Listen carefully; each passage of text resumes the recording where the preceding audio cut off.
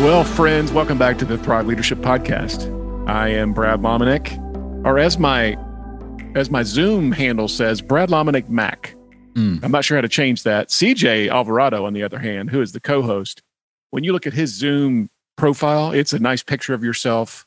It says your name, and all I got's a dark, a screen that says Brad Lomenick Mac. So, right, like you're recording in the basement, basically an old speakeasy or something. I need you to help me with my Zoom profile. Right. But it is time for another edition of the old Thrive Leadership Podcast, and that's right. We're your co-host that are going to take you along on this journey for a few minutes. Are you doing all right? I'm doing great. I mean, this season's crazy, but doing great. It's cuckoo for Cocoa Puffs. Remember that? Was that Lucky Charms or no? It's just it was Cocoa Puffs. Yeah. We're cuckoo for Cocoa Puffs. So that's right. It's been a strange year. Very strange. Continues to get stranger.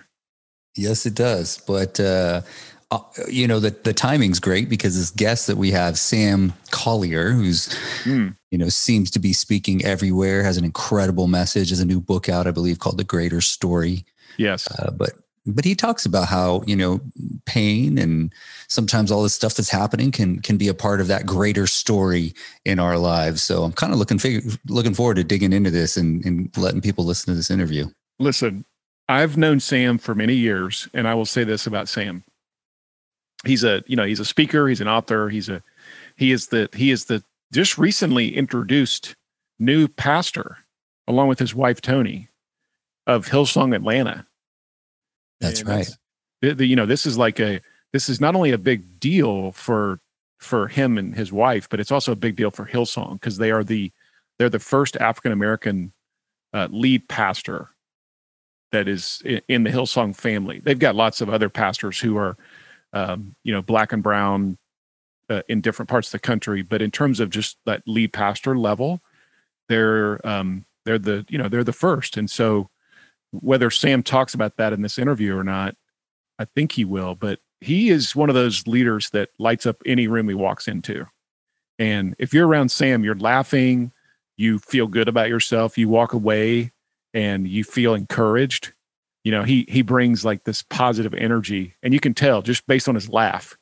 If you don't know Sam, when you hear his laugh, you're like, I'm going to like this guy just based on his laugh solely. Yeah. And he has an incredible story that he'll get into in terms of adoption and his childhood, growing up in the city of Atlanta. So yes, I'm so excited every time I get the chance to introduce Sam to new friends and a wider audience. It's a good day. Yeah, I agree. And so with this interview, we're going to be kind of spying in on a chat he and Andrew McCourt, one of the senior pastors over at Bayside, were having. And so this conversation happened maybe just a couple weeks ago. And so we could take it to them. Let's go. Andrew McCourt and Sam Collier. Let's go. Yeah, everyone, welcome to the Ray Johnson Leadership Podcast. It's always a fantastic, apparently I'm looking at this camera, forgive me. We always love that you connect with us. And we always try to get you what we would regard as some of the world's best leaders. And by saying best leaders, it's people that have got high character, high integrity, that love Jesus and love people. And they're committed to seeing the kingdom of God literally promoted throughout the earth. And today it's a privilege for us to have a guy called Sam Collier. Now get ready for this, everyone. There's so many things here to check off. He's a pastor, he's a speaker, he's obviously a husband, he's a father, he's a writer, and he's a host of The Greater Story, obviously with Sam Collier, and the TV show, a radio podcast that currently airs in 100 million homes. And we've got him on the Ray Johnson podcast. Sam, wow, I could just keep going. There's even more down here. What a guy you are. And thanks for being here. Andrew, such an honor to be a part. Listen, as I said, Ray and also Thrive and Bayside, you guys are legendary all around the world. And so to be able to participate in this moment is just a true honor. And, all of the things that you said, sound amazing, but I really am truly honored to be here. It does truly feel like an accomplishment and a moment to be a part of. Okay. Do you want to tell everyone just where in the world you are today, why you're located there, and what is life like for you?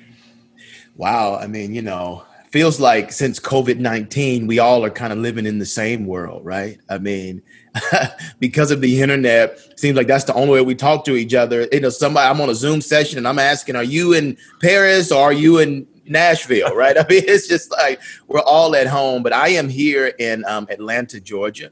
Born and raised here, which we'll get into a little bit later, but kind of the birthplace of civil rights. Have done a lot of things with Andy Stanley for a long time and connected to the North Point Ministries family. And now me and my wife are planning a church next year in the Atlanta area. So we're excited about that. I cannot say the name of it right now, but I will say it is coming. And, just here residing with my family and being a part of COVID-19. And so here we are. Oh, wow. Well, again, we thank you so much in your busy schedule, taking time out to talk to us. And Sam, I think this is a timely moment because the Lord is using your in so many ways. But let's just try and get a little bit more into your roots and some of your story. And actually the word story is so important to you because you come out with a book and the phrase a greater story is deeply connected to you. Why is that so special in your life? Yeah, well, our tagline is when your story connects to God's story, it leads to a greater story. And so for the past maybe 3 years, we have been focused on kind of getting this manuscript out on Baker Publishing. And it truly has been a labor of love. And the way this whole thing started, and I'll give you the end and then go back to the beginning of how we got there. Met my biological family for the first time after 25 years on national television on the Steve Harvey Show. Wow. And the way we got there was crazy, but I started to tell that story at one of the North Point Ministries campuses, Gwinnett Church, under the leadership of Jeff Henderson, ultimately under the leadership of Andy Stanley. Andy saw it, caught wind, and invited me to do it at the different campuses. And it was from that moment that a greater story, the movement, the television show, the podcast, the manuscript, and ultimately the mantra was born and birthed. And it was just really from us telling the story of how we got there that led us to the significance of that phrase and to the idea that maybe there are people out there, especially during this season of COVID-19, who find themselves living in a mess in need of a miracle. And God is truly still in the miracle business. This isn't the prosperity gospel, but it is a gospel that says that God is able to do more than what we can even think. He may not do it every time the way we want him to do it, but the question is he able? And the answer is yes. And so that's what a greater story is about, that when you connect your story to his, it truly does lead to something greater. Wow. So 3 years ago, I was walking down the Champs-Élysées in Paris, just with my kids, that famous avenue in the center of that beautiful city. And literally, I stopped my boys and I said, whoa, that's Steve Harvey in the center of Paris. He's coming out with like some bags in his hand from a store. Yeah. And I went, hey, buddy, I know you. You don't know me. And I said, well, can we get a photograph? And he was so kind and he was so nice. I got to meet him on a street in Paris, but you got to be on a show. Do you want to tell us a little bit about how that happened and what? Of course. Well, the story begins with my mother, who had us, me and my twin sister, at age 21, and she had 3 kids already. So that's 5 kids, age 21, extreme poverty, welfare, food stamps. Our father had left the picture because he had an issue with substance abuse. And he was addicted to drugs and left. Actually, if I put a pause right there in the story and jump back to 3 months ago, we lost him from COVID-19 in New York City, in the hotbed, when New York was the hotbed of COVID. And we lost him because he had diabetes. He was in the hospital. He left the hospital in the middle of the hotbed and went down the street to get drugs, contracted COVID-19 on the streets, went back to the hospital and passed away. Oh. I've never met my biological father. I've talked to him twice. My biological mother reached out to me about a few days later and said that he had passed away.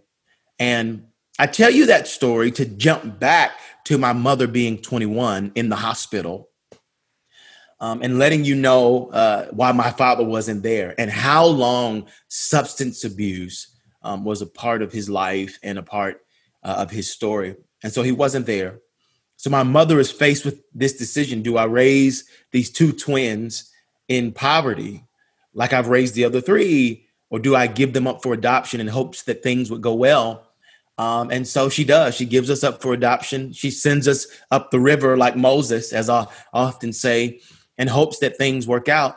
And don't get too sad, because we do get adopted by a lovely couple. And I'll fast forward through this story to get you back to Steve Harvey. We get adopted by a lovely couple who met in Washington, D.C. on a Sunday afternoon about a year prior to them coming to adopt us. And they were in this laundromat. And my father was walking around, the one that raised me, the one that adopted me, washing clothes. My mother was walking around. They didn't know each other, washing clothes, the one that raised me, the one that adopted me. But they were in the laundromat for two different reasons. My father was in the laundromat to wash clothes. My mother was in the laundromat to have an alibi, because the night before she went to the laundromat, she was in a marriage and he had hit her in the head with a hammer. And so she got up the next morning saying, by any means necessary, I have to get out of this situation. So she had a gun with her in her purse, walking around the laundromat, looking crazy. And my father walks up to her and is trying to talk to her. And she's like, get off me. She's, when you're getting ready to go commit a crime. And so they end up walking out of the laundromat together. She doesn't go and kill her ex-husband. She gets a divorce. My father is going through his second divorce, and they start dating. And for the first time in their life, my dad was around 52, they gave their life to Christ. After they gave their life to Christ, they got married. And they realized my mother couldn't have kids. So they left Washington, D.C. to come down to Atlanta, Georgia, to drive an hour to Augusta, Georgia, where we had just been given up for adoption 2 months prior. They walk over to our crib and they say, we want them. The lady that's running the adoption agency says, no, you don't want them. They come from poverty. They come from prostitution. A lot of the things, they come from substance abuse.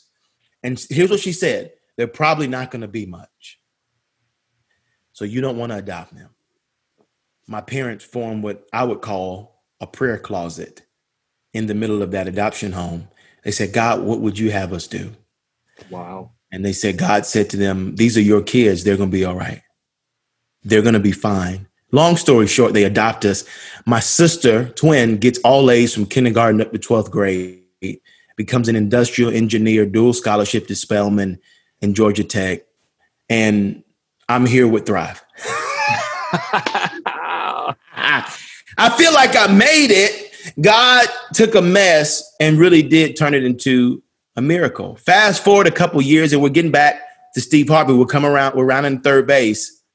It's my all father, Jesus and Steve Harvey. That's what it is. Jesus and Steve Harvey. That's what it is. Right? Well, rounding third base. I told you I grew up on Auburn Avenue, birthplace of civil rights, across the street from the Martin Luther King Jr. Center for Nonviolent Change, where the above tombs of Coretta and MLK sit. I've been friends with Dr. King's daughter, Bernice, for a long time now. And my dad had a barbershop on Auburn.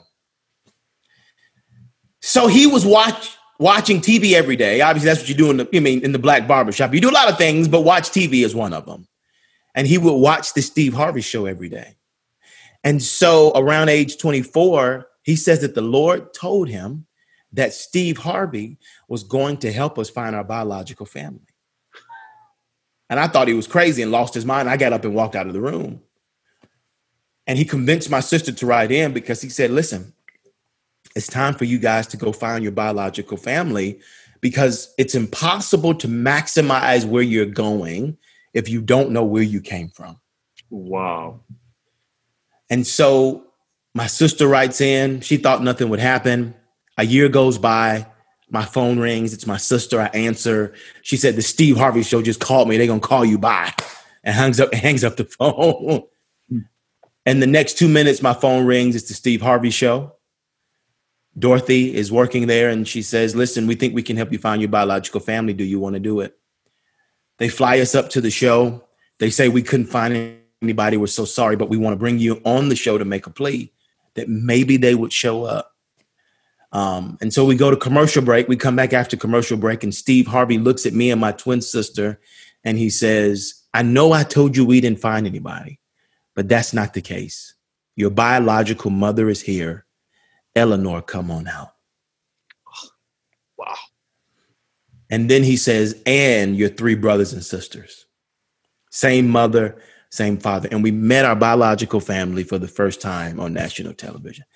And then after that, the book was written. So that's the story, bro.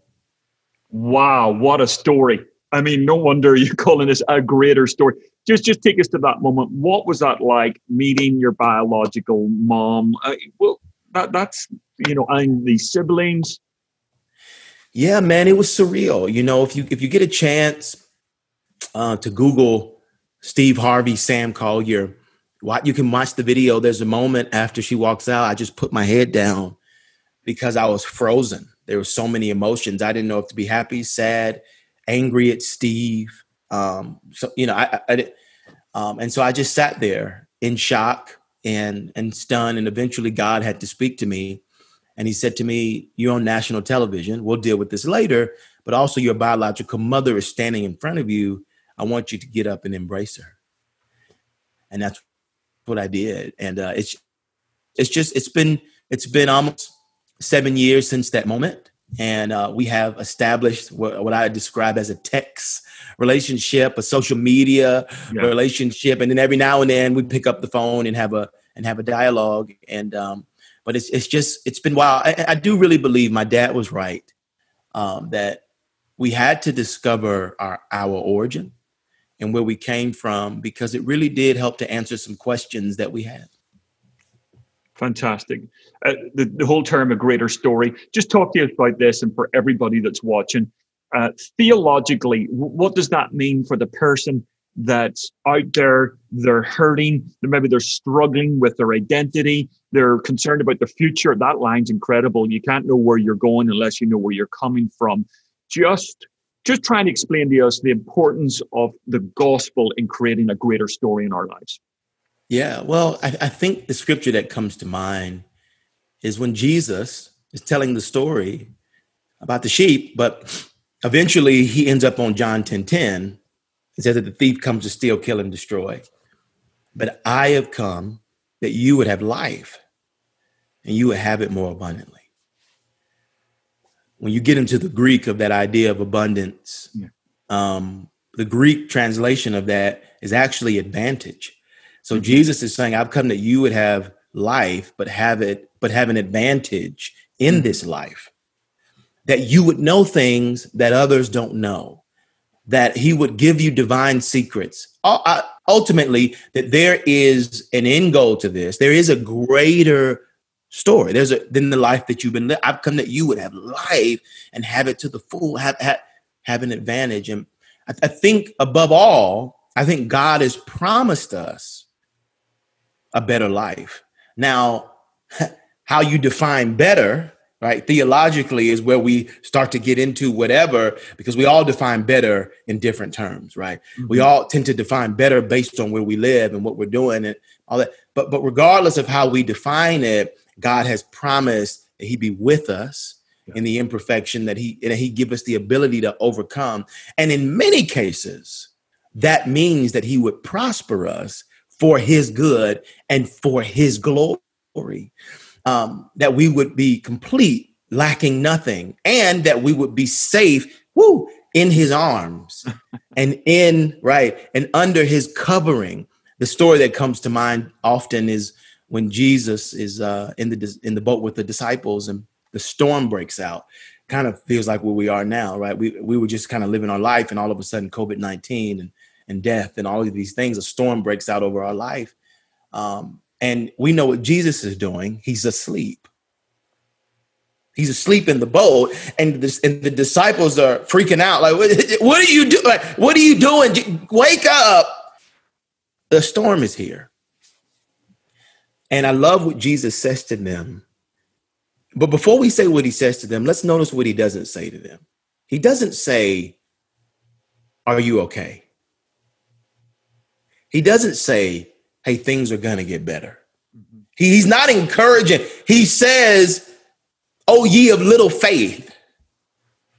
In other words, the priority in the story is not the calamity that's around you. It's the faith that should be within you in the midst of the storm. The idea that the Messiah is in the boat with you. And if he's in the boat with you in the storm, you're going to be okay.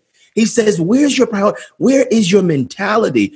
And that to me is the greater story, that no matter what storms are raging around us, no matter what our circumstances are, the Messiah is in the boat with us. And if we lean on him, he'll do a couple things. Either one, he'll calm the storm because we invite him in, or he will give us the ability and the strength to make it through. Fantastic. Do you know what? You have just given a gift to thousands and thousands of pastors that are currently watching this, because they got a sermon for this weekend, Sam. That's what they got. You just give them gold. So thank you so much. So this whole idea of a greater story, part of your story, and you alluded to it earlier on, your story is, and it's an expanding story, it's a story of diversity. I'm from Northern Ireland, and I know that Dr. Martin Luther King had a massive impact on some of our politicians that really helped them on the road of reform that needed to happen in our country, but also to do it in a peaceful route as well. And you were just saying, like, your roots are right there at the Martin Luther King Center. Can you just talk about your own story and how that's helping you help others today in the whole world of diversity? Yeah, I mean, I think overall, we are in a critical time in our nation and in our world. I don't think we've been here in the last 40 years.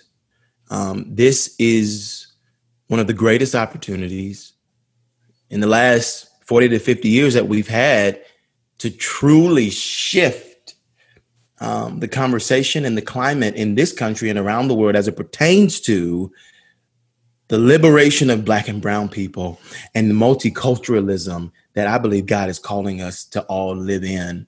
I often have said this, that over this past summer, we were living in what I call the double pandemics, the COVID-19, and then also the liberation of Black and brown people. And what I believe that the Holy Spirit, now what I believe the Lord was doing is lifting up the hood of not just America, but of our world. And he's saying, let's clean out some of the cobwebs that we forgot about. I often say this, that obviously the job started many years ago in many of our countries with making this world better as it pertains to racial reconciliation and multiculturalism. The job was started, but now the job has to be finished. We got to finish the job that was started a long time ago. And I'll say this, I don't believe that the Holy Spirit, I don't believe that God is done.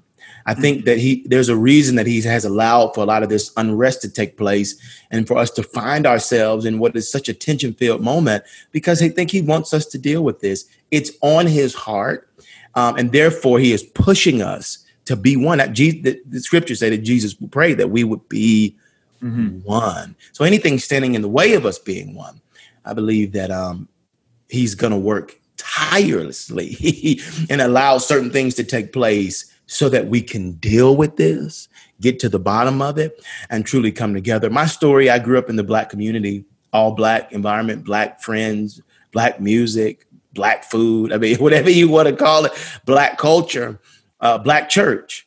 And I left a mega church where I was on staff because we went through some things, and I ended up at North Point with Andy Stanley, which when I got there, I often describe as the Christian Gap. Okay. It was white people everywhere, right? I mean, it was just, I'd never seen so many. It doesn't look like that today. It's gotten a lot better, or just more diverse. But those were polarizing experiences for me.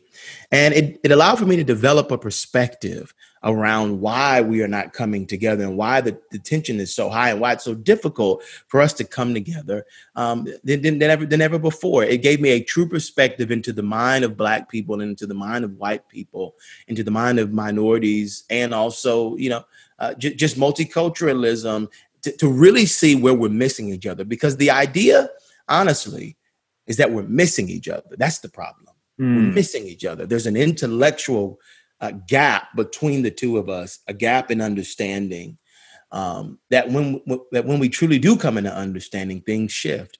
The work in this hour is us coming together. Yeah. So I could go for 3 days on this topic, but I'll stop right there for now. Yeah, but you said a phrase twice there. You talked about the liberation of Black and brown people in America.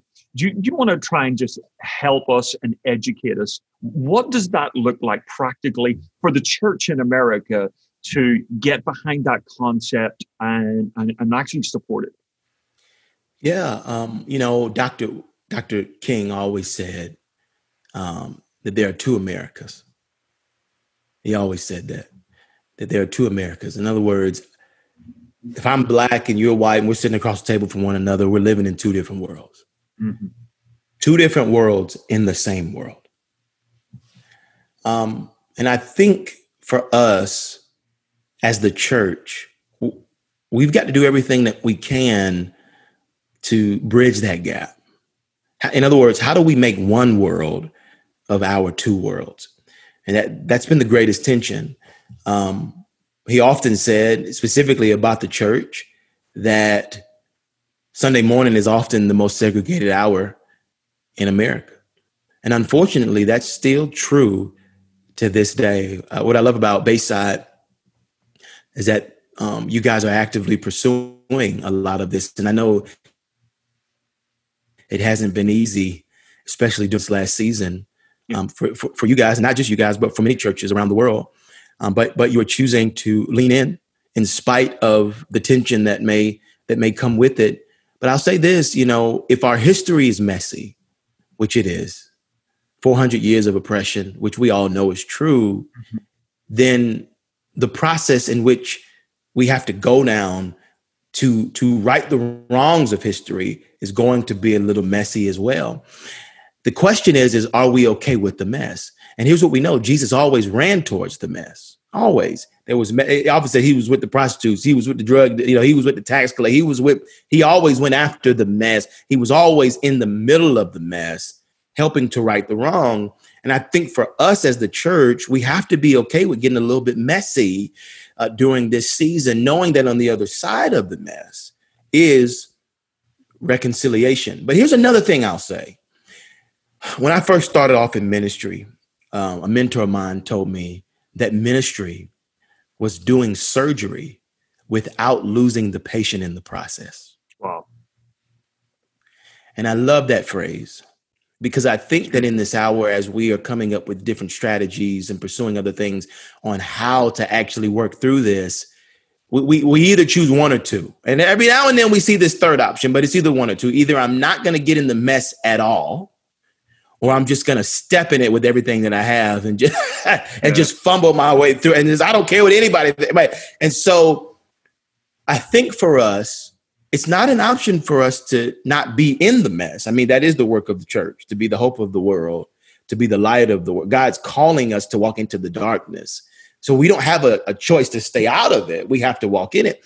And as a sidebar, prophetically, many churches that will be the leaders of this next generation and in this next season will be the ones that actually lean in. So I think there are many churches that want to preserve who they are by staying out, not understanding that this next generation is going to be running towards the leaders that are actually leaning in like they always have been. With that being said, I think all of us, we have to start leaning on the third option more, which is how do we actually get the sickness out without killing the person in the process? Mm-hmm. How can we as a church progress together without losing each other? And it is a way, there's a way to do it, but it requires patience. It requires love. It requires truth.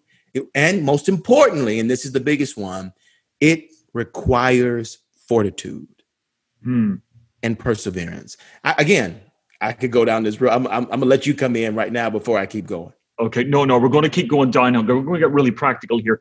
You've been involved in actually coaching organizations and churches on diversity. So I want you specifically to speak to a white evangelical pastor out there who has a heart to create greater diversity on staff, but he or she is just perplexed at this moment in time.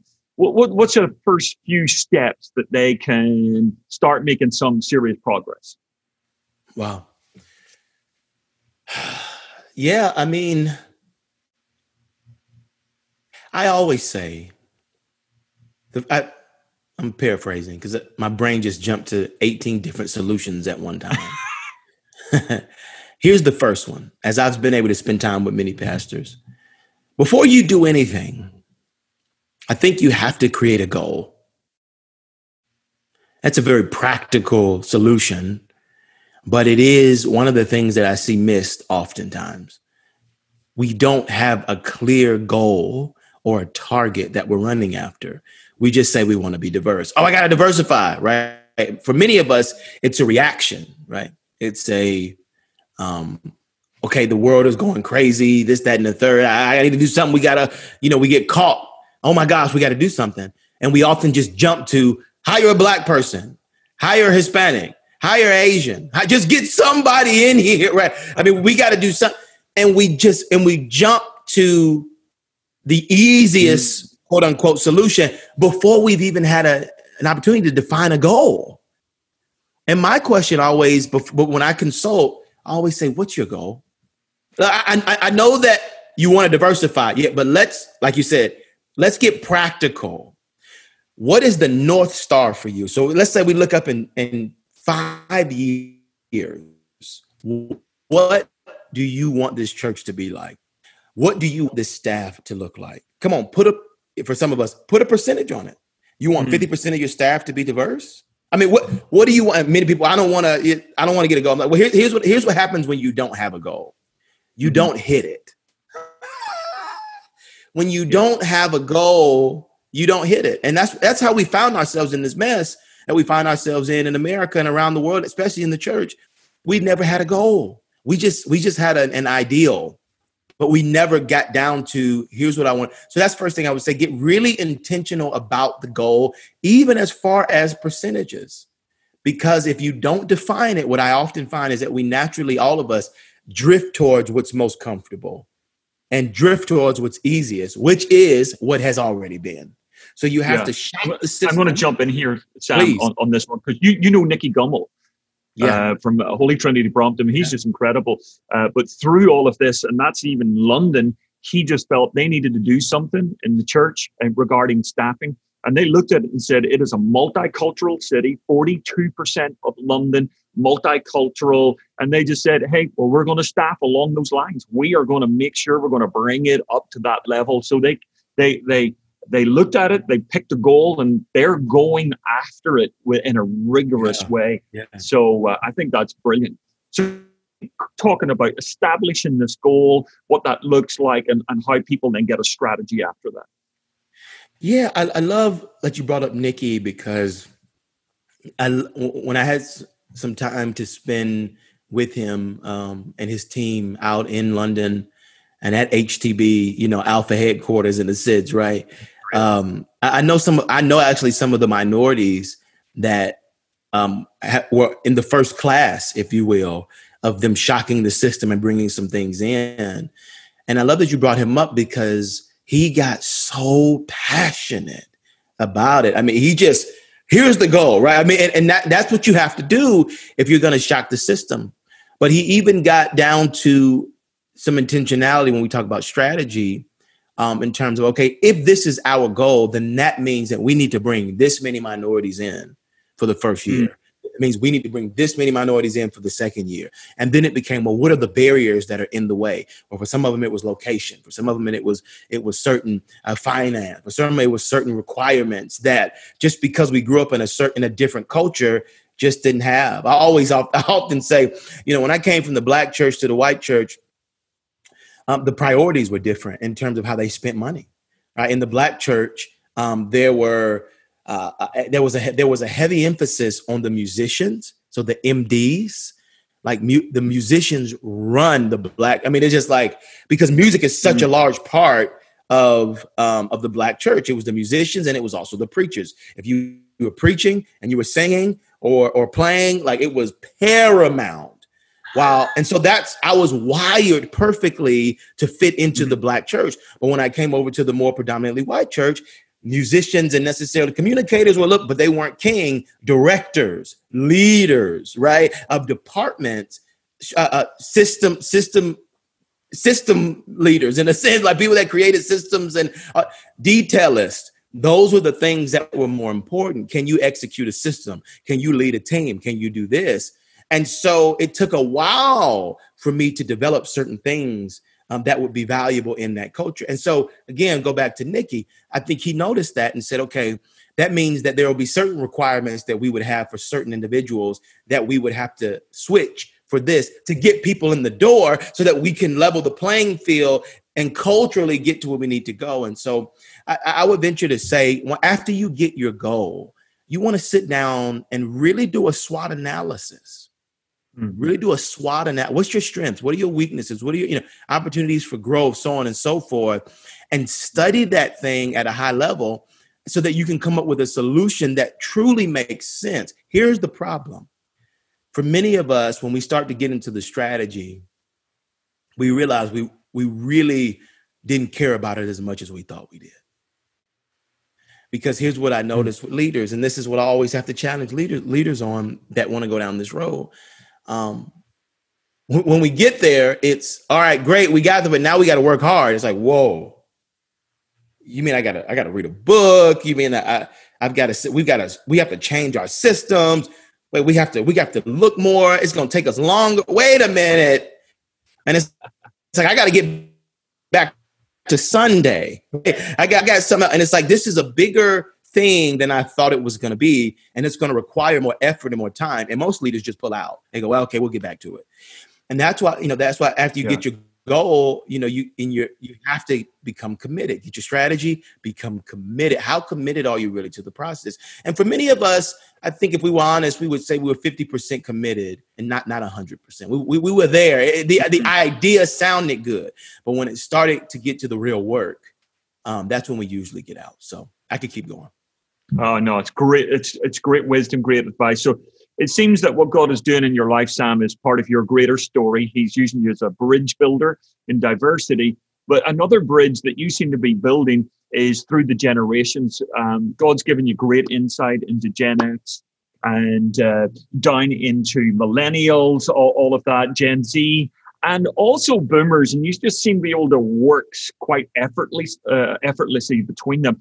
What advice would you give to younger leaders today that find themselves in a church system, a business organ, and they're serving, let's say, 2 generations above them? How do they best operate in a system like that?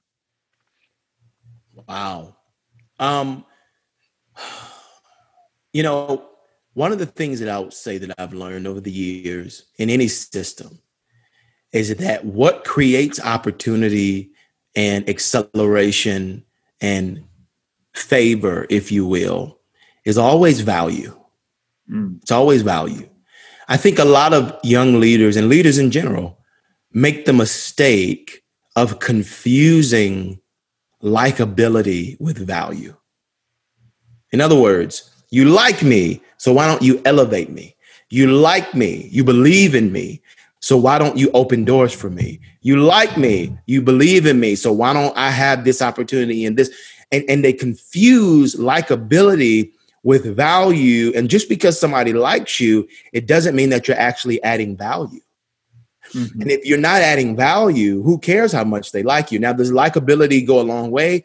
100%. The perfect picture is when people like you and you're also good at what you do. That's the perfect picture. But I will say this, in many cases, if likability is not, let's not say it's 0, but let's say it's low, but value is extremely high, usually the one that is the most valuable will be the one that accelerates in any organization. Mm-hmm. And so I would venture to say, make sure that you're likable, because I want to say this, if you're valuable, but everybody hates you, now it doesn't matter, because you're not getting anything. It kills your value, and you'll eventually be, fired, let go from the organization. Let's just be demoted, excommunicated, however you want to describe it. So people need to like you. Likability is highly underestimated at times. But I also think that bringing value, especially for the millennial generation, for us, it has been underestimated greatly.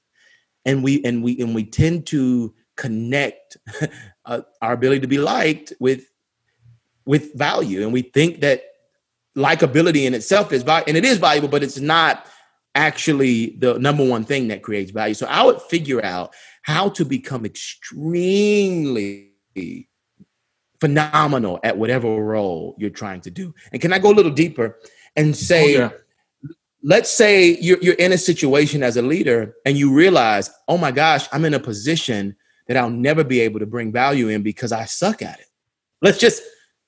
Here's what I know. Don't ask me to schedule any planning center. Don't ask me to send any mass email. Don't ask me to schedule a meeting. Don't ask me to do a report. Don't ask me to do, because you're going to get 18 emails of the same meeting request, and it's going to be for different times, and everybody's going to be wondering, who sent this email? I did. It was me. Right? I will never be able to bring you extreme value. It doesn't matter how hard I try. I'm going to always suck at it. And so I have to be honest with myself and be honest with the leaders around me and saying, hey, I need to get out of this role because I'm never going to succeed in it, and I'm never going to bring value, which means I will never find favor in the organization. I'll never be accelerated, and I'll never be ultimately happy. And so I think that young leaders have to be bold enough, honest enough with themselves, bold enough to talk to their superior about the idea that they suck in this, and not lazy. We're not talking about being lazy and just, I don't want to do that. No, I mean being extremely honest about what you can and cannot do and putting yourself in the right position. Can I give an example? I have to give it.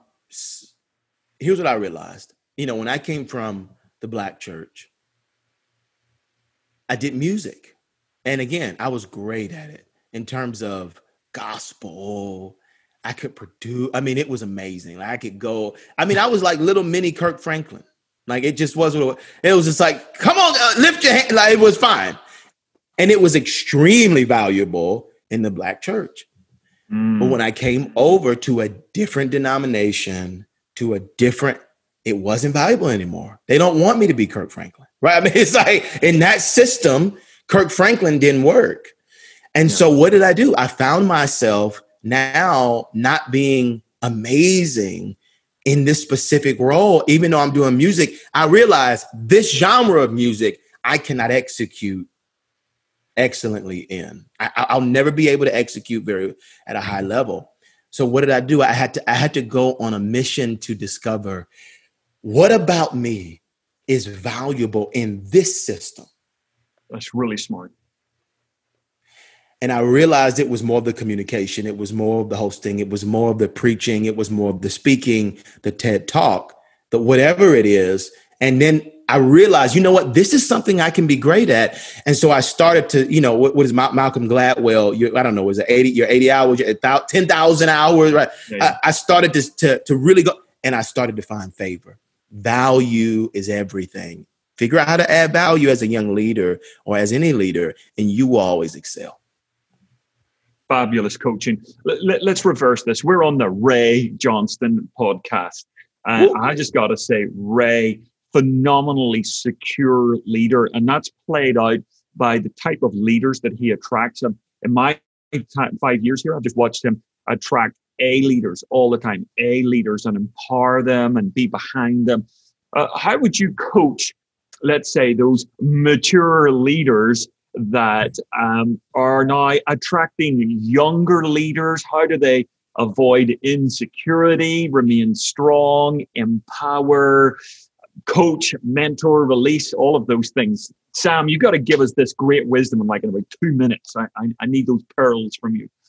In 2 minutes, I want to clarify. We are talking to older leaders about how to lead younger leaders at a higher level. Am I right? I would venture to say the number one thing you can do for a young leader is spend time with them. And I know that's like, whoa, that's really simple. It's like, here's what I want to say. Okay. When I was 21, I had been given 3 departments to be at an extremely large church. Had 130 leaders underneath me, 130. And I'm 21. And I was dying.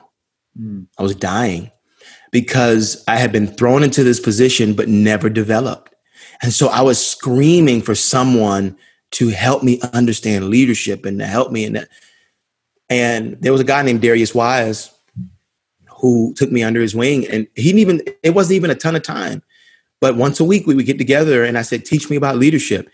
And in him spending time with me, he was able to understand what my weaknesses were, what my strengths were, what my passions were, so on and so forth. And he was able to truly lead me well. And it was so amazing. That moment. So that would say that spend as much time as possible. The second thing I would say, get rid of your insecurities as much as you can. There's nothing worse than an insecure leader. Or if you know you're going to be insecure about something, don't bring somebody under you that you know is going to agitate whatever it is that you're working out. Because many of us lie to ourselves and we say, no, I can handle this. And you bring somebody in and you're not able to handle it and it just blows up. Do your work as Iyanla, Mother Iyanla. Y'all don't know Iyanla, but if you ever Google her, she spends a lot of time with Oprah.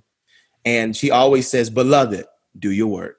Beloved, do your work. Counseling. That's what she's talking about. Your deep soul work. There's nothing greater than an older, healthy leader leading someone that's underneath them. The horror stories are usually from the leaders that have low self-esteem, that have insecurities that they never dealt with from their childhood. Oh, yeah. From their old jobs that's destroying them now. So older leaders' advice is spend time with younger leaders, lose your insecurities. And with younger leaders is lean into your value, the value that you bring instead of just likability. But I'm going to pick up the likability thing because you have a lot of likability, okay? I've been in one room with you for about 36 hours. You always walk in, you got your smile. You're just a vibrant person and you are, I'm sure everyone is here. Come on, put it in the chat. We all like Sam. You're so likable. That's important. How do you become that infectious, vibrant person? I suppose how do you be like Sam? Because you just got something about you. Man, that's an interesting question. I got that question a lot while I was doing interviews on this book, and people would ask me about my parents. And I said, if we were not likable, it was a problem in our house. If we showed up to a meeting or with a family and we didn't greet them, and not just greet them, but greet them with enthusiasm. Hey, good to see you. My name's Sam. Yes. Okay. Look. Oh, that's a great piano. All right. If we didn't come in with compliments, if we weren't likable, I had a black mom. She pulled you to the side. Boy, what are you doing?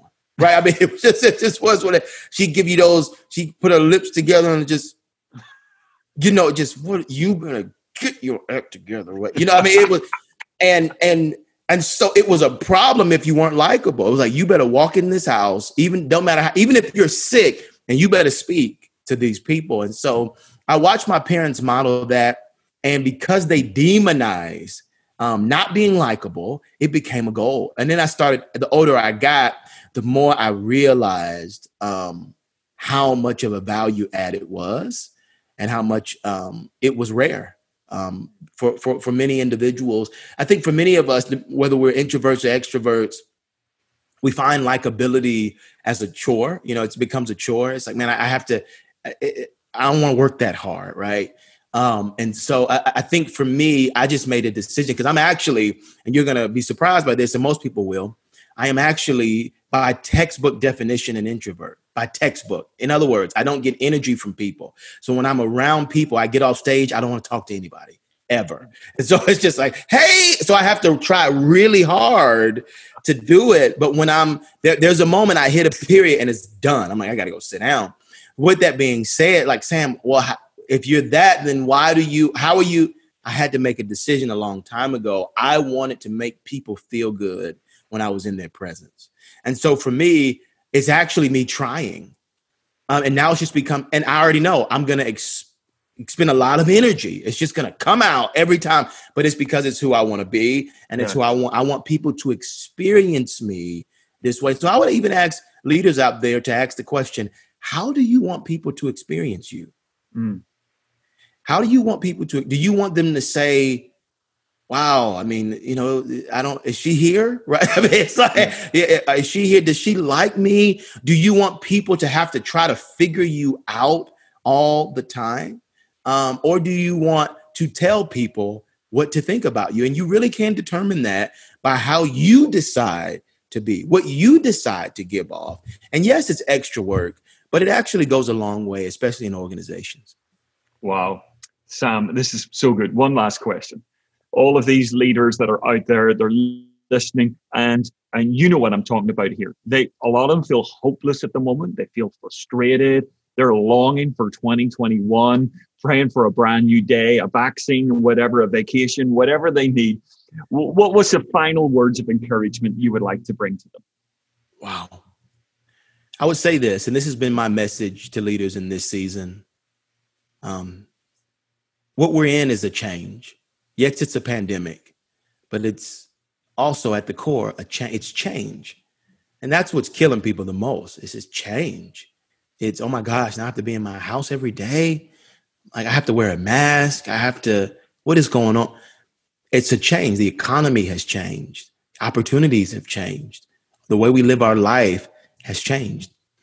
And what I would say that is what's true is that in every change, there's always two things: opportunities and challenges. Always. Whenever you have a change, there's always an opportunity and there's always a challenge. I'll give you an example. Lost my uncle, lost my aunt, lost my biological father from COVID-19 in the first 4 weeks. At the same time, Zoom stock was through the roof. It was like Zoom made more money than it was like, what in the world? And Netflix. And here's a question I had. How can the two be true at the same time? How can I experience, and how can so many be experiencing so much loss and calamity and darkness and people experiencing so much triumph? Because it's always present in change, challenge, opportunity. The question for leaders that I have in this season is, are you going to spend so much time managing your challenges that you miss the divine opportunities that may be present in this moment? And so I want to encourage every leader out there to not just spend so much time managing the challenges. You have to manage your challenge. I had to mourn my uncle. I had to preach the funeral. I had to mourn my biological father. I had to mourn my aunt. But I also had to get busy about establishing a new economic floor for my family, and I couldn't stay still because, again, there were individuals out there winning, and you can still win in the midst of so much loss if you find time to recognize the opportunities with families, with your family, with your business, with your health, with your finance. So many different things unique opportunities that we have because we're at home. Can you do it? Don't just spend so much time on the challenges. Focus on the opportunities as well. It's great wisdom. I just need you to make me one promise, Sam, before you go.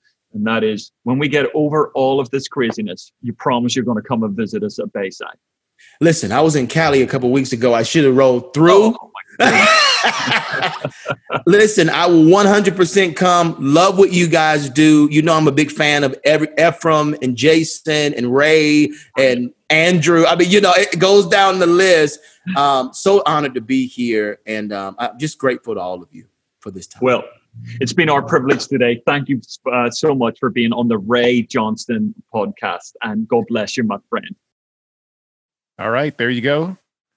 Thanks again to Andrew for that interview, and Sam Collier for being part of the podcast and now part of the Thrive family. You know, he didn't even know it, but he was a he was a distant cousin, and now he's like an uncle. That's right, Uncle Sam. By the way, we like to refer to Ray Johnston as the Grand Poobah, right, of Thrive and of Bayside. So what is Andrew McCourt? If Ray's the Grand Poobah, then what nickname or handle do we need to give to Andrew? What do you call an Irish uncle? Well, good question. I'm not sure. Pappy? That would be like a grandfather, would it? St. Patty? Yeah, I'm not sure, but I feel like we need to work on that. We may even need to get some feedback from the Thrive family here. Yeah. Listens in to the podcast on a regular basis. If you're out there and you've got an idea of what Andrew McCourt's name handle should be, go ahead and hit us up. podcast@thriveconference.org. I'm not even sure that works anymore, but let's just use it. Let's use it. It works. We'll get it up and running if not. Yeah, that's right. podcast@thriveconference.org. Hit us up. Let us know what your thoughts are. And any other feedback you have. We'd love to hear from you. Hit us Absolutely. up. And while you're leaving feedback, check out the slew of growing Thrive podcasts. Now you've got the Thrive Women's Leadership Podcast, which is just doing really, really well. So make sure you go subscribe and leave some lovely reviews there as well. Yeah. You leave some emojis. Yeah. and of course, Ray Johnson Leadership Podcast, which I've had the pleasure, CJ, of getting to be the intro outro guy on there for the last several episodes. So busy. Yeah, man, I'm my voice is everywhere within the Thrive network. Man. Yeah. But those are both great other podcasts you need to put in your subscribe rotation and go to thriveconference.org. You can actually watch, if you want to watch the conversation in its full form, Andrew and Sam, that's available along with many other interviews. So we're bringing you content in lots of different forms. And of course, this one is in your ears. So right. If you're on the treadmill, if you're mowing the lawn, if you're on a run, you might be driving, doing the dishes. You may be on the Peloton. Have you seen this new thing, the mirror? Have you seen that, CJ? Oh yeah. Yeah. That I'm a little scared of the mirror. I don't know why, but it just seems like there's something intrusive about the mirror as a workout partner. Right. But technology's bringing us a long way. So some of you might be on the mirror right now. Or you whatever might be you on do the with mirror. the mirror. The mirror is interesting. I mean, we probably do a whole show on just this type of technology. I've got a couple of friends who are getting it. What's tripping me out is that, part of what the mirror does is show you when your form isn't right. So lift those elbows up, Brad, or keep your arms straight, right? That's some of the things that the mirror might do, which begs the question, is there a camera? Like you can do live instruction? Like, are they watching us? I don't know, That's why I'm saying it feels a bit intrusive. Yeah, I'm a digital guy and all that, but still, I've got my limits, man. And this kind of gets right up to them. Yeah. I think Lululemon, by the way, are they the organization, the company behind the mirror? I feel like I saw that somewhere. Really? I may be wrong, but anyway, if you've got a mirror, we'd love to know what you think. So hit us up. Tell us what we're missing, or what we may be actually like thinking correctly on. But wherever you are, we think we appreciate you listening. We always want to add value to you and help you be a healthy leader and part of a thriving church. So that's our goal, and I think we're going to sign off for this episode. Anything else you want to add before we sign off, CJ? That's it. We'll see you next time.